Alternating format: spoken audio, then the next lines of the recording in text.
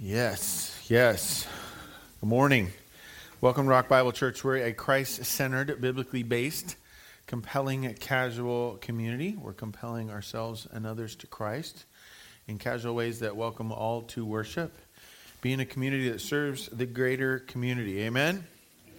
Amen. I am your pastor, Scott Berglund. Would you like to meet the real Scott Berglund? Some of you are like, wait, what do you mean? Anybody meet the real Scott Berglund yet today? A couple. Ladies and gentlemen, my dad.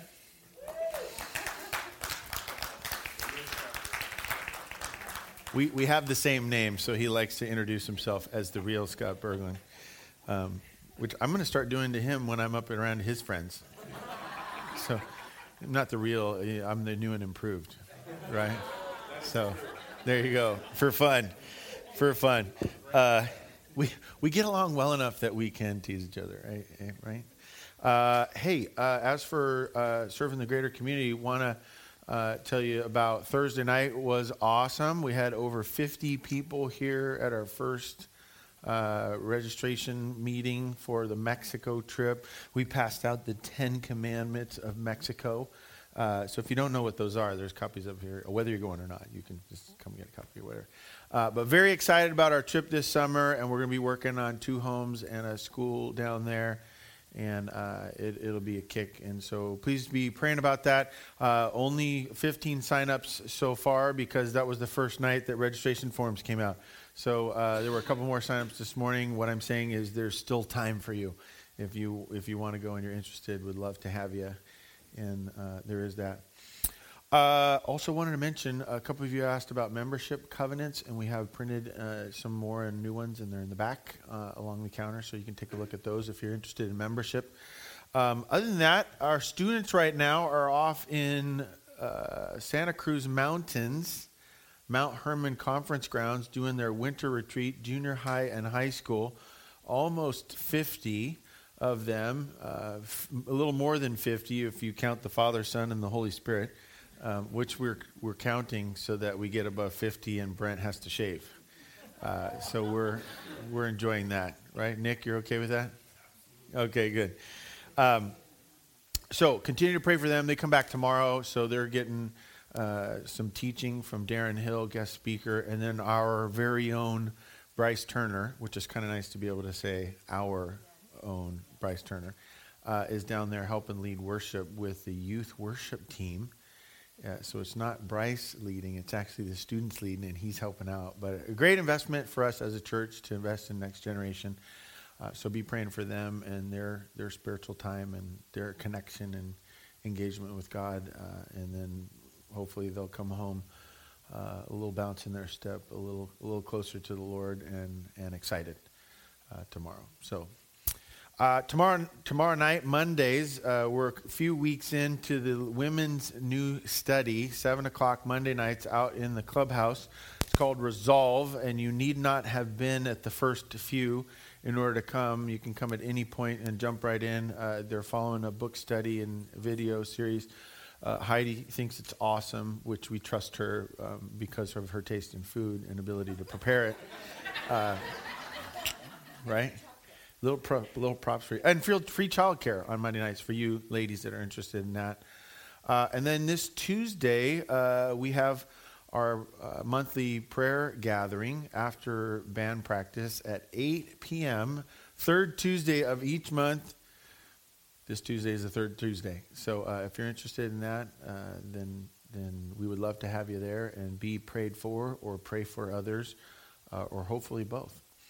So that's this Tuesday, 8 o'clock, and then Wednesday morning is our ongoing men's study, 6 a.m. Would love for you guys to jump in on that, and that, again, is another study where you can join and add at any time, and we would love to have you for that. We're going to get started here this morning. We need not dismiss the youth because they're all at retreat, but we do have ushers coming down the aisles with Bibles and outlines and pens if you need those. They also have prayer request cards, so you could fill out something that we can pray for, and then drop it in the offering plate at the end today. And our staff and our prayer team and our Tuesday night gathering can pray for you. So get their attention to get those.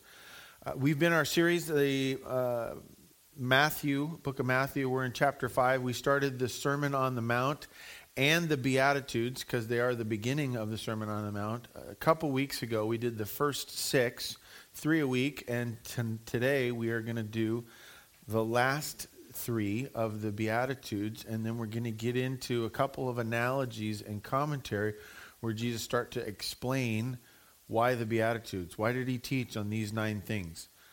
What's the point? And what are the themes? What's the progression? And there's a couple of those things that we're going to see this morning. I think they're tremendous and they're fun and they have great things to say about us. So we're going to jump into that in just a moment. But before we do, let's pray and then we'll get started. Lord, thank you for this morning. I thank you for the opportunity we have to come to worship, to sing, and be reminded that we are no longer slaves to sin. That we are children of yours. And I thank you, Lord, that we get more than just your Son on the cross. We received him in human form, walking amongst us, teaching, and then, Lord, you had people write that down that we might get instruction today. And so we pray for that, Lord. Give us instruction. Teach us, mold us, draw us to what you've called us, designed us, created us to be. And I pray that we would go out of here with a better understanding, more prepared to be yours. And so, Father, bless this time in honor of your Son, Jesus. We pray this. Amen. Matthew chapter 5, verse 9, we start getting Beatitude number 6. And he's kind of been talking about, here's some ways that you can be blessed. And then he's talked about a couple behaviors that you do in order to receive those blessings. And then he tells us what the blessing is. And what I want us to see this morning is there's a progression where it starts out saying you're going to inherit the kingdom. And then it starts explaining it. You know, if you mourn, you'll be comforted. If you're meek, you're going to get this. If you're pure in heart, you're going to see God. That was number 6. We're going to see number 7 and following. I think I messed that up a little bit earlier. We're going to see number 7, number 8, and number 9. Number 6 was you're going to see God if you're pure in heart. Well, boy, that seems more exciting than just being comforted or receiving mercy. Wow. Is it getting better? And we're going to see that it actually is, because I think we get our best promise, we get our best blessing in these last 3. And so I think Jesus is crescendoing in what he's committing to us. So let's look at it. Jumping in, blessing number 7, verse 9, Matthew chapter 5. Here we go. Blessed are the peacemakers, because they do not exist. Oh, wait, I think I misread that. Where are the peacemakers? They're right here, in theory. But boy, when we get outside the doors, when we get out into the week, when we get out into community, to culture, when we get online, when we watch the news, peacemakers are impossible to find. In fact, we celebrate those who initiate conflict and then prevail. We love competition. We love winning. We keep score. There's all that kind of stuff. You think there's a vacuum of peacemakers out there? We love to fight. We love to persecute. We love to instigate. Here's how I know. I like to do all of those things. I enjoy it. And yet, although it's a first inclination, although it's a default for me, is it healthy? Say no. Okay, good. It's not necessarily right, but it comes out of my selfish nature.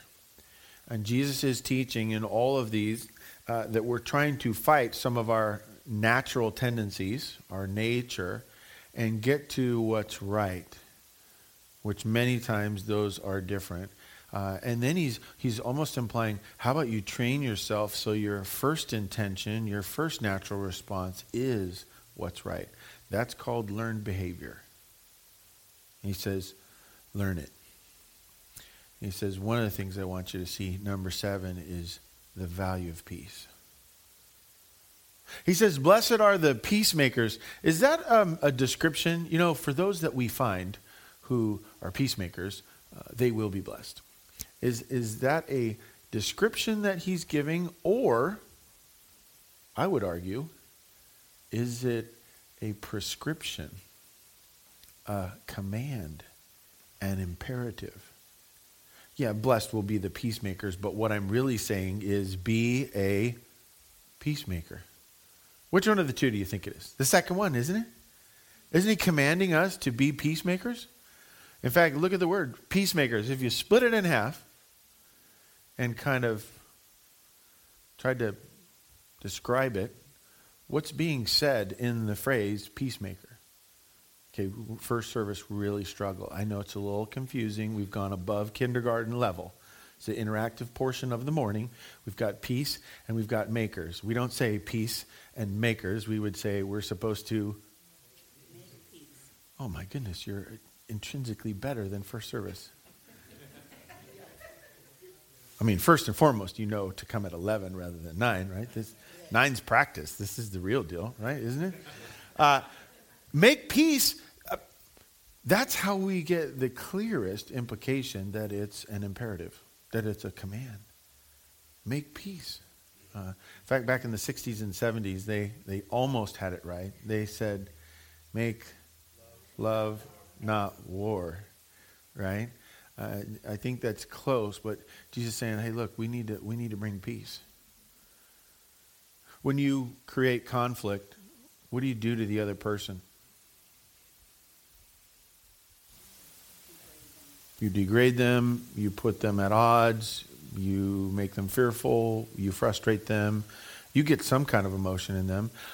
One of the most important things that you do with someone when you instigate with them is, what do you do to them concerning you? How do they feel and think about you? Angry?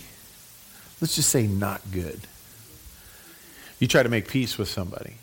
They're coming at you, or they're frustrated, or they're struggling, or they're hurting, or they're creating a fight with someone else, and you come in and you try to make peace. How do they feel or think about you now? A little better? They might have some questions. They might be trying to figure out, are you on their side or not? But they might engage you. They might trust you. They might cooperate with you. They might explain to you. They might give you a chance for you to explain to them what part of their plan is irrational, right? But you've become maybe a team. There's an opportunity. There's a chance. Jesus says, let's look at that. Because when you get confrontational, you create an enemy, you create opposition. When you become a peacemaker, you're trying to envelop more people onto your team, or you're trying to join their team. Now people have happy endorphins going through their system about you. Let's see what we can do with that, he says. Because the blessing of the peacemakers is they shall be called what? Sons of God. What just happened to all the ladies? What just happened to you? Nothing. Nothing. They used male gender to denote both sides, right? In the Bible, it's just common. So it's not really about gender. What really just happened there to the men and the women? What just happened? If you're a peacemaker, and he says, make peace, it's a command. You will be in the... You just became family. You know, before it was, I was going to inherit the earth with, I'm not really sure what that means. Or the meek. Right? If they do that, that's what they're going to get. Those who mourn shall be comforted. Those who sow mercy will receive mercy. You know, those are good things. But, you get to promise number 6, and it's you shall see God. I think that's way better than the first 5. I can survive without mercy once in a while. I can be comforted in other ways or later, or not be comforted at all. But you tell me I got a shot at seeing God? Wow. What's better than seeing God? Right there. Being in his family. Why? Because when you're in family, sometimes they fly down to come and hang out with you. You see them more than once. It's kind of funny. He flew down to come to our potential second round NCS soccer game for the playoffs that we didn't qualify for. We lost on Wednesday, so we didn't make it to yesterday's game. He came anyways. Why? Family, right? Dad's the quick, easy, but see family, right? So you know what we did? We went and watched the game anyways, even though we weren't playing in it. It was some kind of therapy for me, I think, but I'm not sure. I'm still working through. I need to talk to a couple counselors about that probably. But what does it mean to be in a family? Do you know how hard, no matter how hard you try to get out of your family, it's impossible. They don't even have to come looking for you or track you down or know where you live. Why? Because once you are somebody's son, ideally, that can never change, right? And of course, God, this is silly. What's God just said about you? You can never lose your name, right? We like to say, once a Berglund, always a little shaky, right? No, that's not how it is. Once a Berglund, always a Berglund, right? Now, what do you say in your family? Something like that, I hope. Value of family. It says, this might be one of the bigger ones, peacemaking. Why? It gets you in the family. Is he commanding you to be in the family? I mean, if he's commanding you to peacemaking, isn't he commanding you to be in the family? That's kind of cool. Not just asking, telling you, you have to. I like that. There's some things I need not a choice on, right? Coke and Pepsi, I need to be able to choose, right? Vanilla chocolate, I need to choose. Being in God's family, I should not have a choice on that. And I think no one should have a choice on that. But I'm very opinionated, so bear with me. Number 10, blessing number 8. Blessed are those who are persecuted. What? Do you remember how this started? Blessed are those who mourn. And 2 weeks ago we talked about how the disconnect in that doesn't make sense to us as humans. And yet, was God surprised by mourning? Is God surprised by persecution? Is God surprised by sin? Is God ever surprised? Never. So is there a disconnect between persecution and blessing? In our minds, by our experience, absolutely. In his mind, it says, oh no, these go together. Our job is not to fight against it. Our job is to understand it. He says, you're blessed when you're persecuted for righteousness' sake, so that you are doing the things that are right rather than wrong, good rather than bad, as determined by God. If somebody persecutes you for that, well done. You ever done something right for somebody and you come out of it just beaming, hopping, happy? They're doing better and you feel great. Endorphins going through your body and the whole thing. Why does that happen? Why does your body respond to that? Why do you feel so good? Because you're smack dab in the middle of God's created intention for you to be a blessing for the right reasons. It says, when you get persecuted for that, enjoy it. Because when you're persecuted for that, why do they persecute you? If you're doing what's right, shouldn't they be rejoicing? Shouldn't they be putting hands on the rope and pulling along with you? Shouldn't they be helping, showing up, or bringing pizza or whatever? Shouldn't they be supporting you? And yet, many times they don't. Why?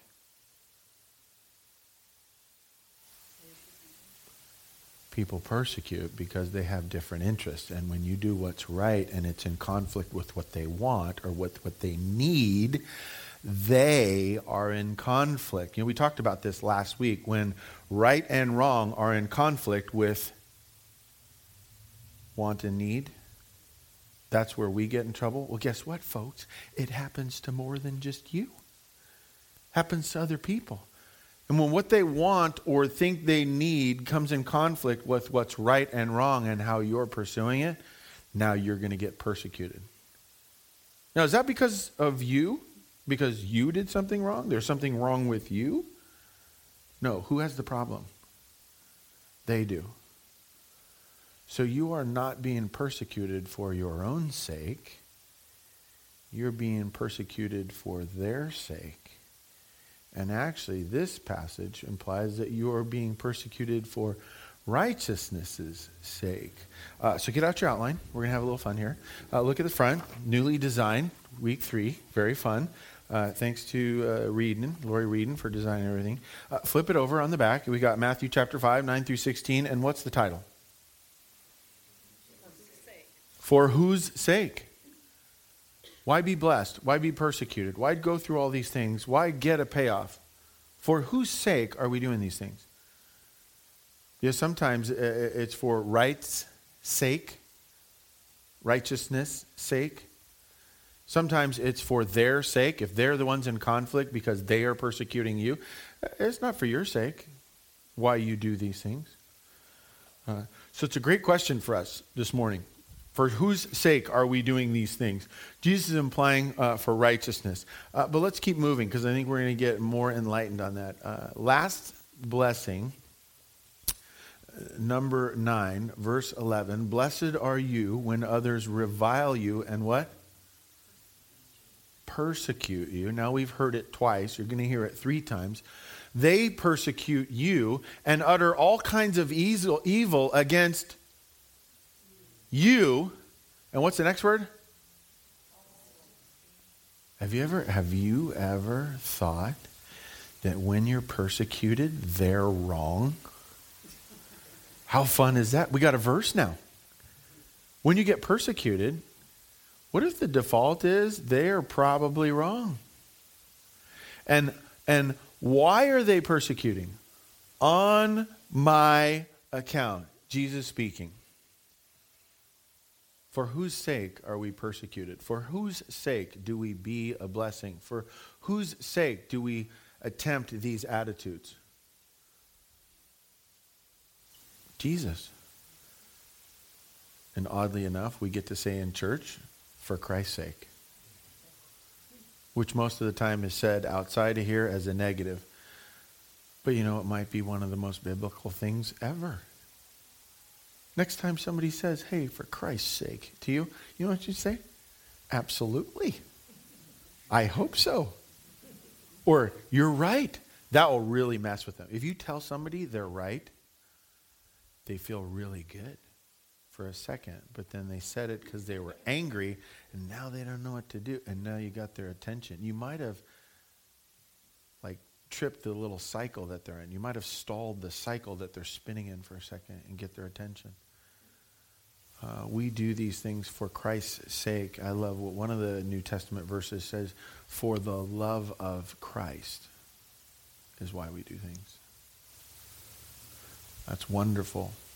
It says here, rejoice and be glad. Verse 12, for your reward is great in heaven. For so they, what? They persecuted the prophets who were before you. There's several implications there. It says before you. It's happened before. Persecution has happened before. You realize that persecution is the topic of the 8th and 9th Beatitudes? He mentions it twice. Why? Because apparently we have trouble dealing with it. But he says, this should not be a surprise to you. This happens all the time. In fact, it's happened many times before you. You're not special. Kind of interesting. If we're not special and it's about them, we really have to start rethinking what is going on during persecution or during opportunities where we can be a blessing. Because there's a bigger picture going on. He does a comparison here too. By the way, this is kind of hard for me. Jesus compares us with the prophets. I thought he loved everyone equally. And we're all equal in value. And we're all liked. And we're all blessed. And we're all his creation. And yet he implies here, I think, that in a comparison between us and the prophets, someone's better. Who's better? Bryce wants to say, me. It's got to be me. I want to be better. Isn't he implying the prophets are better? You know, even the prophets, why would he say even? Even the prophets were persecuted before you. Why would he make that comparison and imply that they did something right? If not for us to take the command and follow in their footsteps. Did the prophets stand up for what was righteous? Absolutely. Were they persecuted? Most of them to death, literally. And that they stood up and they said what was right. Wow. Good thing we're not prophets, amen? Wait a minute, time out. Maybe we are prophets. What if you were a prophet? You know, prophets are not known for telling the future as we think of today. Prophets have become these entities that we say, oh, they tell the future, they foretell. Well, you know, nobody ever knew that when they spoke.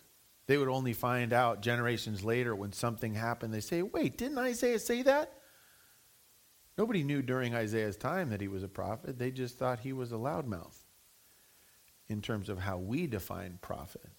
But back in those days, they absolutely called him a prophet because their definition of prophet was someone who told God's truth, who explained what was right. Amen? They were the phone call from God. Hey, I need your attention. Here's what's really going on. Folks, do you know God's truth? Good majority of it. Do you know what's right versus what's wrong as defined by him? A good majority of it. Could you be his spokesperson? Absolutely. Welcome to prophethood. You're prophets. Now, you won't know the future. Well, actually, you might know a little bit about the future. The future is going to be good or bad. Oh, you're scaring me. Is the future going to be good or bad? Good. Will you be there? Yes. There you go. What else do you need to know about the future? Welcome to prophethood. You're prophets. Why would Jesus compare you to that? Because it could get worse. It could be worse. You know, the prophets went through what they go through. Oh, man, they went through more than you have. Oh, you think it's bad now? What's the implication in the comparison if it could get worse and prophets made it through and God's okay with it? The implication is be a peacemaker. Know that persecution is about the persecutor, not the victim. And know that God's in control of all these things and he's watching and he's paying attention and he will reward you and you'll be okay. Love that. What's he say about him? Rejoice and be glad, for your reward is great in heaven, for they persecuted the prophets who were before you. Let me explain, which is supposed to go there between the end of verse 12 and verse 13. Let me explain. You are the salt of the earth. No, that's just crazy talk. Are you really salt? You're not salt, you're human. Right? Is this literal? Have you tasted yourself? I mean, don't do it now. That'd be awkward. Everybody, oh, no, I don't taste like salt. Right? So is this an analogy or is it literal? It's an analogy. Okay. For some people, you have to point out to them when things are literal and when they're analogy, because people have taken analogy and called it literal in the Bible, and it gets us in big trouble. Amen? This one is about as obvious of an analogy as it gets. But he says, you are the salt of the earth. If salt has lost its taste, how shall its saltiness be restored? It is no longer good for anything except to be thrown out and trampled under people's feet. Nobody's laughing. Folks, this is funny. I don't care who you are. Do you know that this is funny? Okay, let's do it a little lesson. Salt is that stuff that tastes like. Okay, good. You're following. We use it to season food, and back in those days, they used it to preserve things for a long time. Why? Why would they use it to preserve things for a long time if it did not last a long time itself? Does salt last? Okay, let me find out if you've ever had this experience. I have. You run out of salt, you go to the store, you buy a huge thing of salt, you fill up all your stuff, and then you stick it in the back of the cupboard. You go through life eating salt and the whole thing, and you run out of salt. And the next time you run out of salt, you forget you have this extra bottle of it or whatever in the back of the thing, and you go out and buy more salt. You fill up all your stuff, and then you eat salt for a long time. And you finally run out again, and you go out and you buy more salt. And years later, you finally clean the cabinet. And what do you find in the back of the cabinet? Several-year-old salt. And you take it out, and you taste it, and it tastes like? Salt. Does salt lose its saltiness? You know, that's so crazy for me because I've gone to church so many times and listened to people talk about, if salt loses its saltiness, oh, you're in trouble. Be careful as Christians. You could lose your Christianness or your peacemakerness or your nature.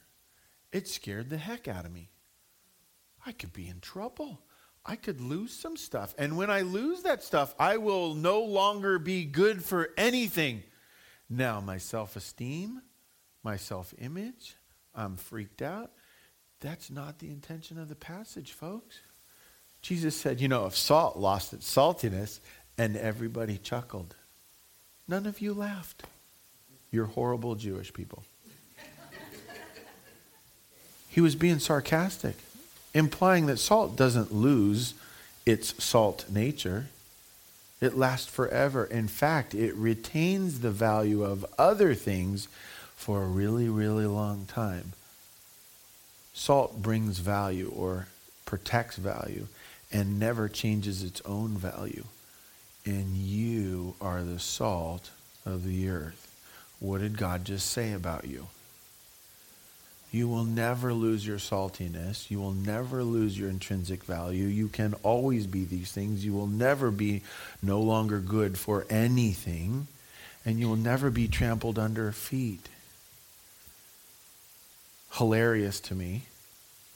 What is one of the greatest sources of salt on the planet that would be very close to where they were? The Dead Sea.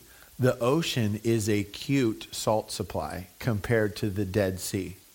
Dead Sea called the ocean, said, nice try. Have you been there? It's the most amazing thing. I could not submerge myself. There's so much salt in the water. You get in there and you become buoyant. And I'm trying to get my legs under and my hands under and I can. And no matter what, actually for a little while, I couldn't get my feet on the ground to get up or get out. Because I was so buoyant. I couldn't get my feet. Gravity wasn't working. How do you get out of the lake? You don't. Absolutely hilarious. There was this lady who was a little older than I was, and had different proportions than I did, and she was literally stuck. And she finally was crying out for help. Can somebody help me? I had to float her over to the edge and then push her legs down. I had to prop her up to help her to get out because there was so much salt. When you walk out of the Dead Sea, do you know what you're walking on? Salt. No, never do this. If you pick up some of that salt trampled underfoot and you pick it up and you taste it, don't do it. What's it taste like? Salt and dirt because it's mushed together, right? Gross. But it's still salt. If it found a way to separate it from the dirt, it'd still be salt. It's still, even trampled under feet, you don't lose your value as Christians. What a great statement about you. What an even greater statement about who your God is. Now, understanding that premise, that we're salt and we never change our design, our creative purpose and entity. Now go back and look at the 9 Beatitudes. God says you are these things. not become these things. This is who you are. Blessing and being blessed is who you are. Receiving these in the family, see God, receive mercy, be comforted, inherit the kingdom. This is who you are, and it cannot be trampled under feet. Wow. You know that I was never taught the Beatitudes with the salt analogy right after it together in a church? They read me all the Beatitudes and say, great lesson, see you later. And we go home. I've heard the salt thing a whole bunch of times. Didn't ever really realize that it was paired with the Beatitudes. And yet when God himself starts the Sermon on the Mount, the greatest, longest teaching in one place in all of Scripture, he starts out with the Beatitudes and says, and by the way, this is who you are, and it cannot be changed. I feel so much better. Happy Sunday. You're great. And he says, likewise, rejoice and be glad. You're the salt of the earth. You are a light. Verse 14. You are the light of the world. Okay, this is going to be very simple. Can light lose its lightness? If there's a light on, it has light. Once the light's off, if it doesn't have light, it's not a light anymore, right? Same analogy as the salt. Same analogy of you in your beatitudeness or be blessed or whatnot, right? You're the light of just this church, just this community. You're the light of the, what's that word? World. That's a super important word because it's going to superimpose over a couple other concepts as we move forward. And I love it because it can help promote some of the things that I think we need to see as Christians from Scripture. Two of my favorite words in the Bible. I say them to you all the time and I make you repeat them. When I make you choose between two things, I say, which one is it? And you respond with both. Okay?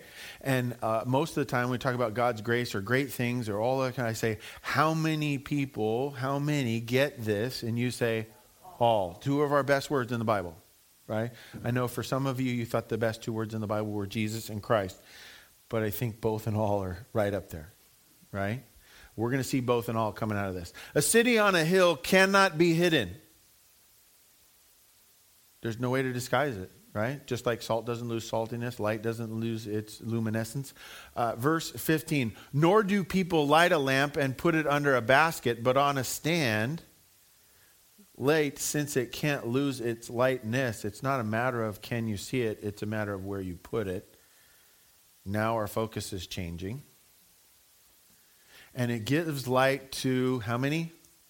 All in the house. How much of the house? The whole house? Right? The house being the word from earlier, world. Is this message just for the Jews? Is this message just for Christians? White people? Men only? Middle class? Balding? No? Not just for a few people? It's for everybody, right? We love that message, but more importantly, if that's the message for all in the world and in the house, then what's it saying about us? Because there's some great commands in here and promises for us. We put it on a stand so that all in the house see it. And verse 16, and here's the big one. In fact, I put it at the top of your outline. This is the verse of the day, right? In the same way, let your light shine before others so that they may see your good works and give glory to your Father who is in heaven. Your light cannot be extinguished. And if you are a light, then shine your light this way. Your light will shine. It's going to shine for sure. How will it shine? Shine in such a way where they see your good works. Wait, I thought this was descriptive. I was not buying your argument that it was prescriptive and a command. Oh, really? Well, then what do you do with good works? When Jesus throws good works in there, isn't it implying that we do stuff? Absolutely. It's time for us to do something with the light and the salt that we are and the 9 attitudes that we have intrinsic to us that cannot be changed, cannot be hidden, and cannot be trampled underfoot. Can we mix a little dirt in it? Yeah, we can. But he says that's up to you to figure out how do you be salt And how do you be light in such a way where people look at what you're doing and they say, methinks God. Great response for us to draw out of people. Amen? Here's the problem. It's learned behavior. We have to learn how to do it. We have to aspire to our design. Yeah, that's what we're doing down in Santa Cruz right now. Mount Hermon, Darren Hill, Bryce Turner, Brent Baldwin, Jan Ash, Ashley Baldwin, Ricky Berglund, Megan Ash. There's a whole bunch of them.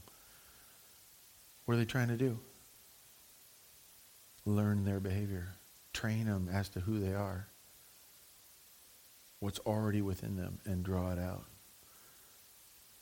A great priority for us as a church, so that we can recognize that we are all in the family. May the Lord bless the reading of his word. Amen? Yes, all 7, 8 verses of it. Let's look at this and a couple truths I think that come out of all of the Beatitudes. Not just the last 3, but then the commentary that comes out of it about us being salt of the earth. I think the key to this is that 16th verse. That we're to do this in such a way that people see our good works and see that we're different. So it's not just about being blessed ourselves, but that we are being a blessing to others. And the first way for us to do that is to not focus on ourselves and get outside of ourselves and recognize one of the greatest truths of the last 2 Beatitudes about persecution. And know this truth. Persecution is not about you. It is not for your sake. Now, God can use it to teach you things and the whole deal. But we talked about this earlier. Persecution happens when other people are in conflict, especially when you're doing the right thing. And people will fight against you for 3 reasons. None of them have to do with you. One of them is you're in conflict with something that they want or need. Secondly, they're gonna persecute you because the idea that there are right and wrong outside of themselves is a threatening statement, because now they might have to adapt to something new. And the third one is they're going to persecute you because for Christ's sake. The belief that there is an actual God. You know, to believe in a God means you have to change a bunch of stuff. You have to rethink everything. Because now there is someone generating the rules, and he might like everybody else as much as you, and now you're not special, and now you might have to conform, or you might have to avoid, or man, you might have to be proactive in certain things. Folks, if those 3 things are true that people are fighting against, you're absolutely going to get persecuted. And here's how I know this. Because I persecute people. You figured it out. I like to persecute people. It's not good. It is wrong, for sure. And I have to fight against it within myself. But here's what I learned. When I persecute people, do you know why I do it? Because I want something. Or I need something. I want to feel better about myself.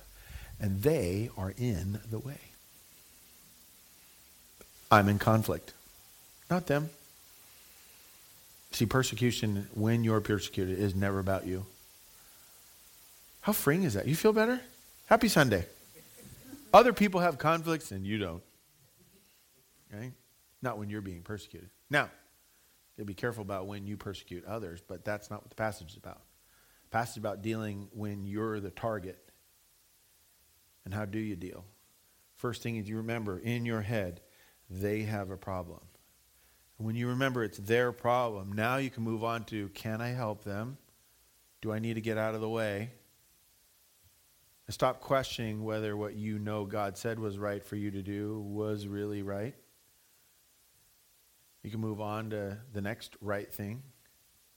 Or if they try to engage you, maybe you could cooperate. Maybe you could offer help. Maybe you could be merciful.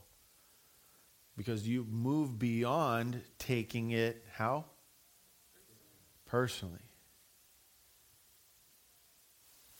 People used to say, oh, it's not personal. You know, what do we always think? When somebody says, well, this is not personal, but what do you know is coming next? Something personal, right? That's not true. It's not personal. You cannot take it personally. They didn't like the way you made the coffee. That's their problem. Make it yourself. Amen? Oh, I'm sorry. You didn't like how I helped you? I can stop helping you. You ever done that one? I've done that one with my kids. It's a lot of fun. Oh, you don't want... I'm sorry. I think I heard you say blah, blah, blah, blah. But I'm pretty sure what you meant was you don't want my help anymore. No problem. I'm going to go watch a TV show. Now what do? No, wait. I just... Right? No, I know I do need help. What would it look like if we walked through life letting people have their conflict, letting people have their learning curve, rather than acting like we're some big piece of the equation, like we're the problem? This could be crushing for you. I hope you'll be okay. Are y'all sitting down? You are a minor variable in everyone else's equation. Do you know this? I'm sorry. You ever do math where you got more than one variable and it's complicated? Every once in a while, one of the things is like times 1.1. You ever have fun with math? In math, any number times 1 is equal what? The same number. Nothing's changed. I remember getting those questions in math class and thinking, you're wasting my time. I know this math, but I know time better, and you just wasted some of mine. Because it's the exact same thing. 1 times 1.1 is only like a 10% difference. That's your variable in other people's equation. You might make a 10% difference at the best. Then there's other variables in equations that are so drastic and out there, and they vary so greatly that they can only be represented by a letter. That was the most frustrating concept in math for me, because up until that point, everything was a number. 6. I know what 6 is. Oh, it's that many, right? 10. After a while, we got into extra zeros. Whoa. 1,000, that's 3 zeros. And I remember trying to learn how many zeros. But when we got to variables, X, I thought the teacher was trying to pull a fast one. I thought she was being funny. X is not a number. I took English. 27 letters. Sometimes Y. X isn't a number. And then she started explaining, no, X is when that value could change from minus 60. It's like, wait a minute, time out. There's minus numbers? There's negative numbers? Yes, Scott, they're not called minus numbers. They're called negative numbers. Oh, man, so much. X could mean 1,000. X could mean 0.006. And when you drop that in the equation, it drastically changes everything. You know who is X in the equation for most people, folks? No. They're a minor variable too. Who's the only major variable in anyone's equation? Somebody, we're at church, I just asked a question. It's God. God is the only major variable in anybody's equation. I want you to get this concept. This might crush you too. I'm really sorry, but not really that much. You're not that important. And it could actually be a sin, you thinking that it's personal. You thinking that the persecution is about you. You thinking that something's wrong with you. Because now you've tried to make yourself a bigger variable than you are. You know what the Bible calls that? When you try to make yourself as more important, more valuable, more influential than you really are, the Bible calls that idolatry. I'm going to help you deal with persecution. If you start taking it personally, I want you to entertain the idea that you could be sinning in the sin of idolatry. wait, I don't want to do idol worship, worship of myself, that I have affected them so greatly that they are throwing a temper tantrum. No, I don't have that much influence. I don't have that much control. In fact, I don't change their value at all. I'm a bit player in this screen. I'm going to walk away. And I feel okay with walking away. Because one, I'm going to let them have their learning curves because they're in conflict. I was somewhere not too long ago, and the names will be kept anonymous in order to protect the guilty. And somebody old enough to know better threw a temper tantrum. Have you ever watched somebody like too old to throw a temper tantrum throw a temper tantrum? I was like, I can't believe this. I went into shock, momentary shock. They took something and they threw it. I couldn't believe it. You know what I did? I tried really hard not to laugh. I tried really hard not to smirk. And then I did one of these. And I just walked away. I'm not going to make them better. They're already throwing a temper tantrum in front of me. They're not happy with me. I'm not the issue. And I will not get into idol worship. Right? As for one of the 10 Commandments, thou shalt have no idols before me. Right? I know how to follow that one. Did you know that when you become selfish to the point where you think you're important or you're influencing and you can affect it, that's actually idol worship. That's a fun way to start thinking about idol worship. And the fact that persecution is really not about you. It's the other person trying to work through their stuff.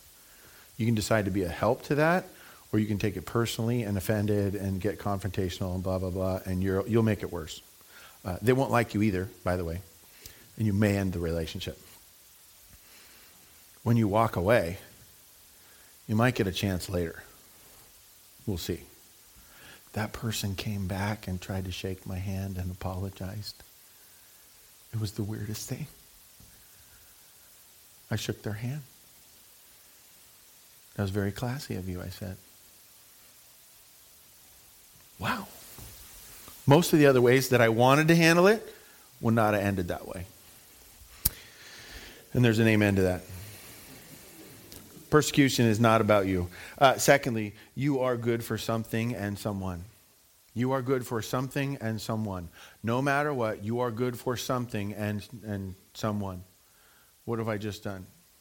I've found a cheeky way to rephrase something we hear at church all the time.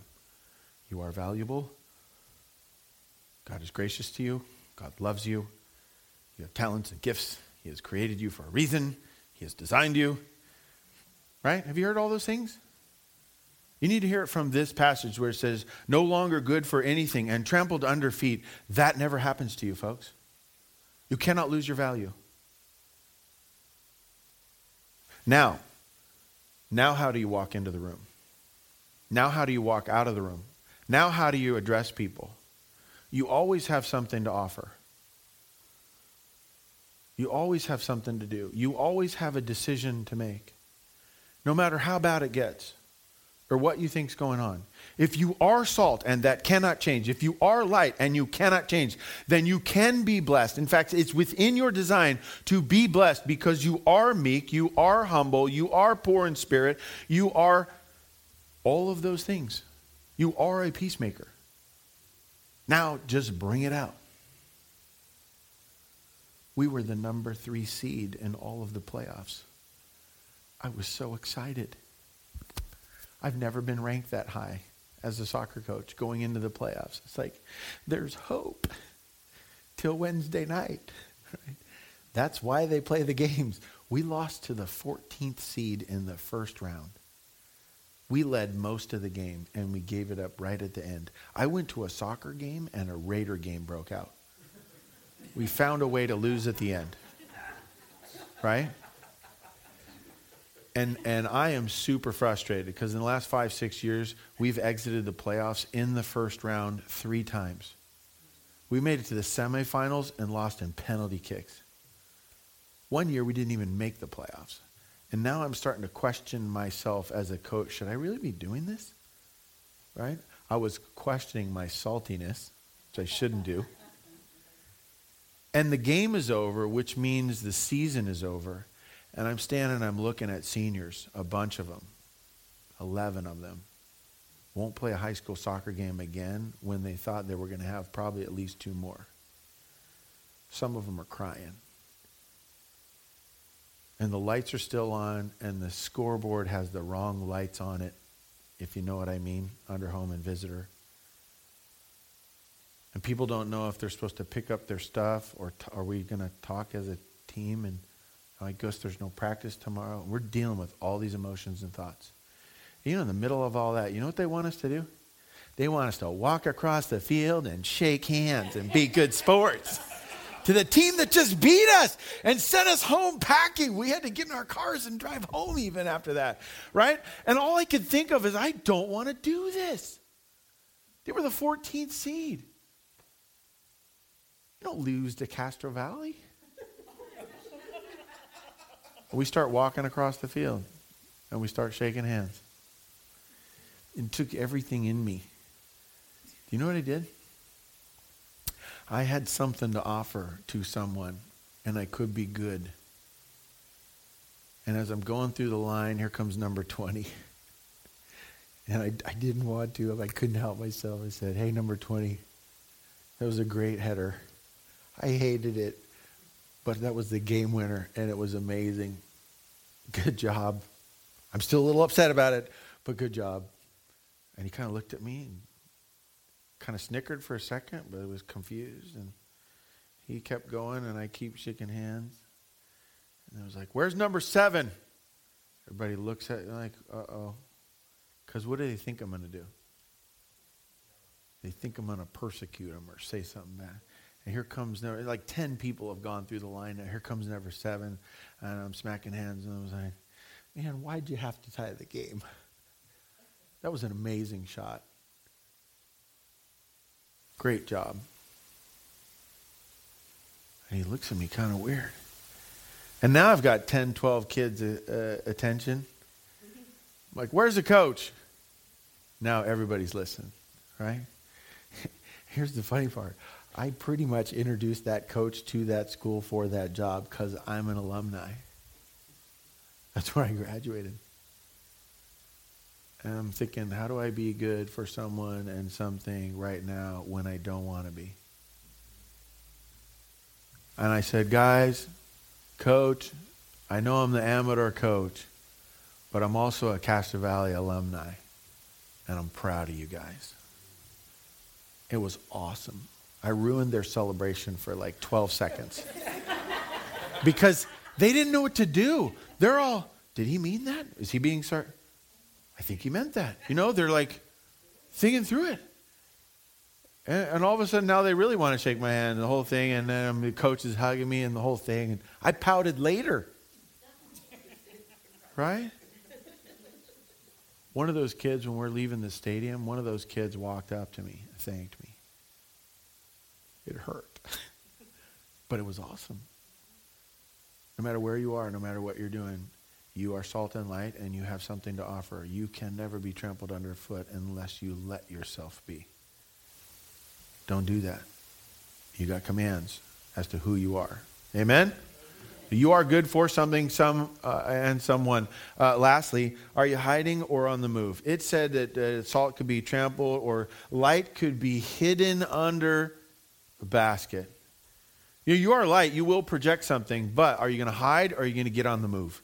Are you going to go do something? Or you speak up when you have an opportunity, or shut up when you're supposed to be quiet, right? You can't say something nice, then don't say anything at all, right? That could have been me walking through the line. I decided, no, you can say something. It's kind of like I say about funerals. Get up and say something.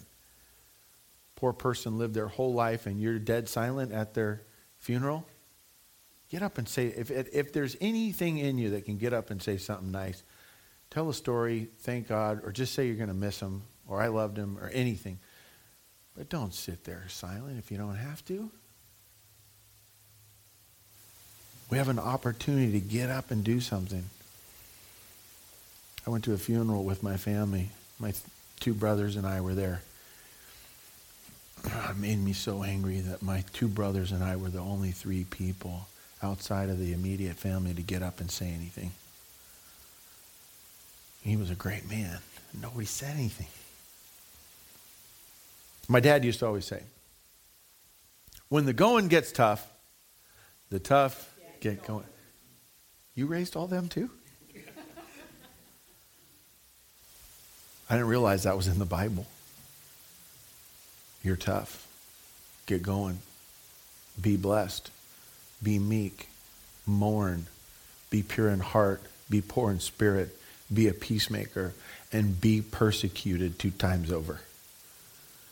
Rejoice and be glad. You shall not lose your saltiness. You shall not lose yourself as a light entity. And you can go and accomplish great things. But get on the move. Amen. Lord, thank you that you let us in the game. That you draw us to our true nature. I thank you, Lord, that that's unchangeable, that it's intrinsic within us based on how you designed us and created us. And I pray, Lord, that you would get our attention, distract us from the distractions, keep us on point and on task, help us to be a blessing to those around us,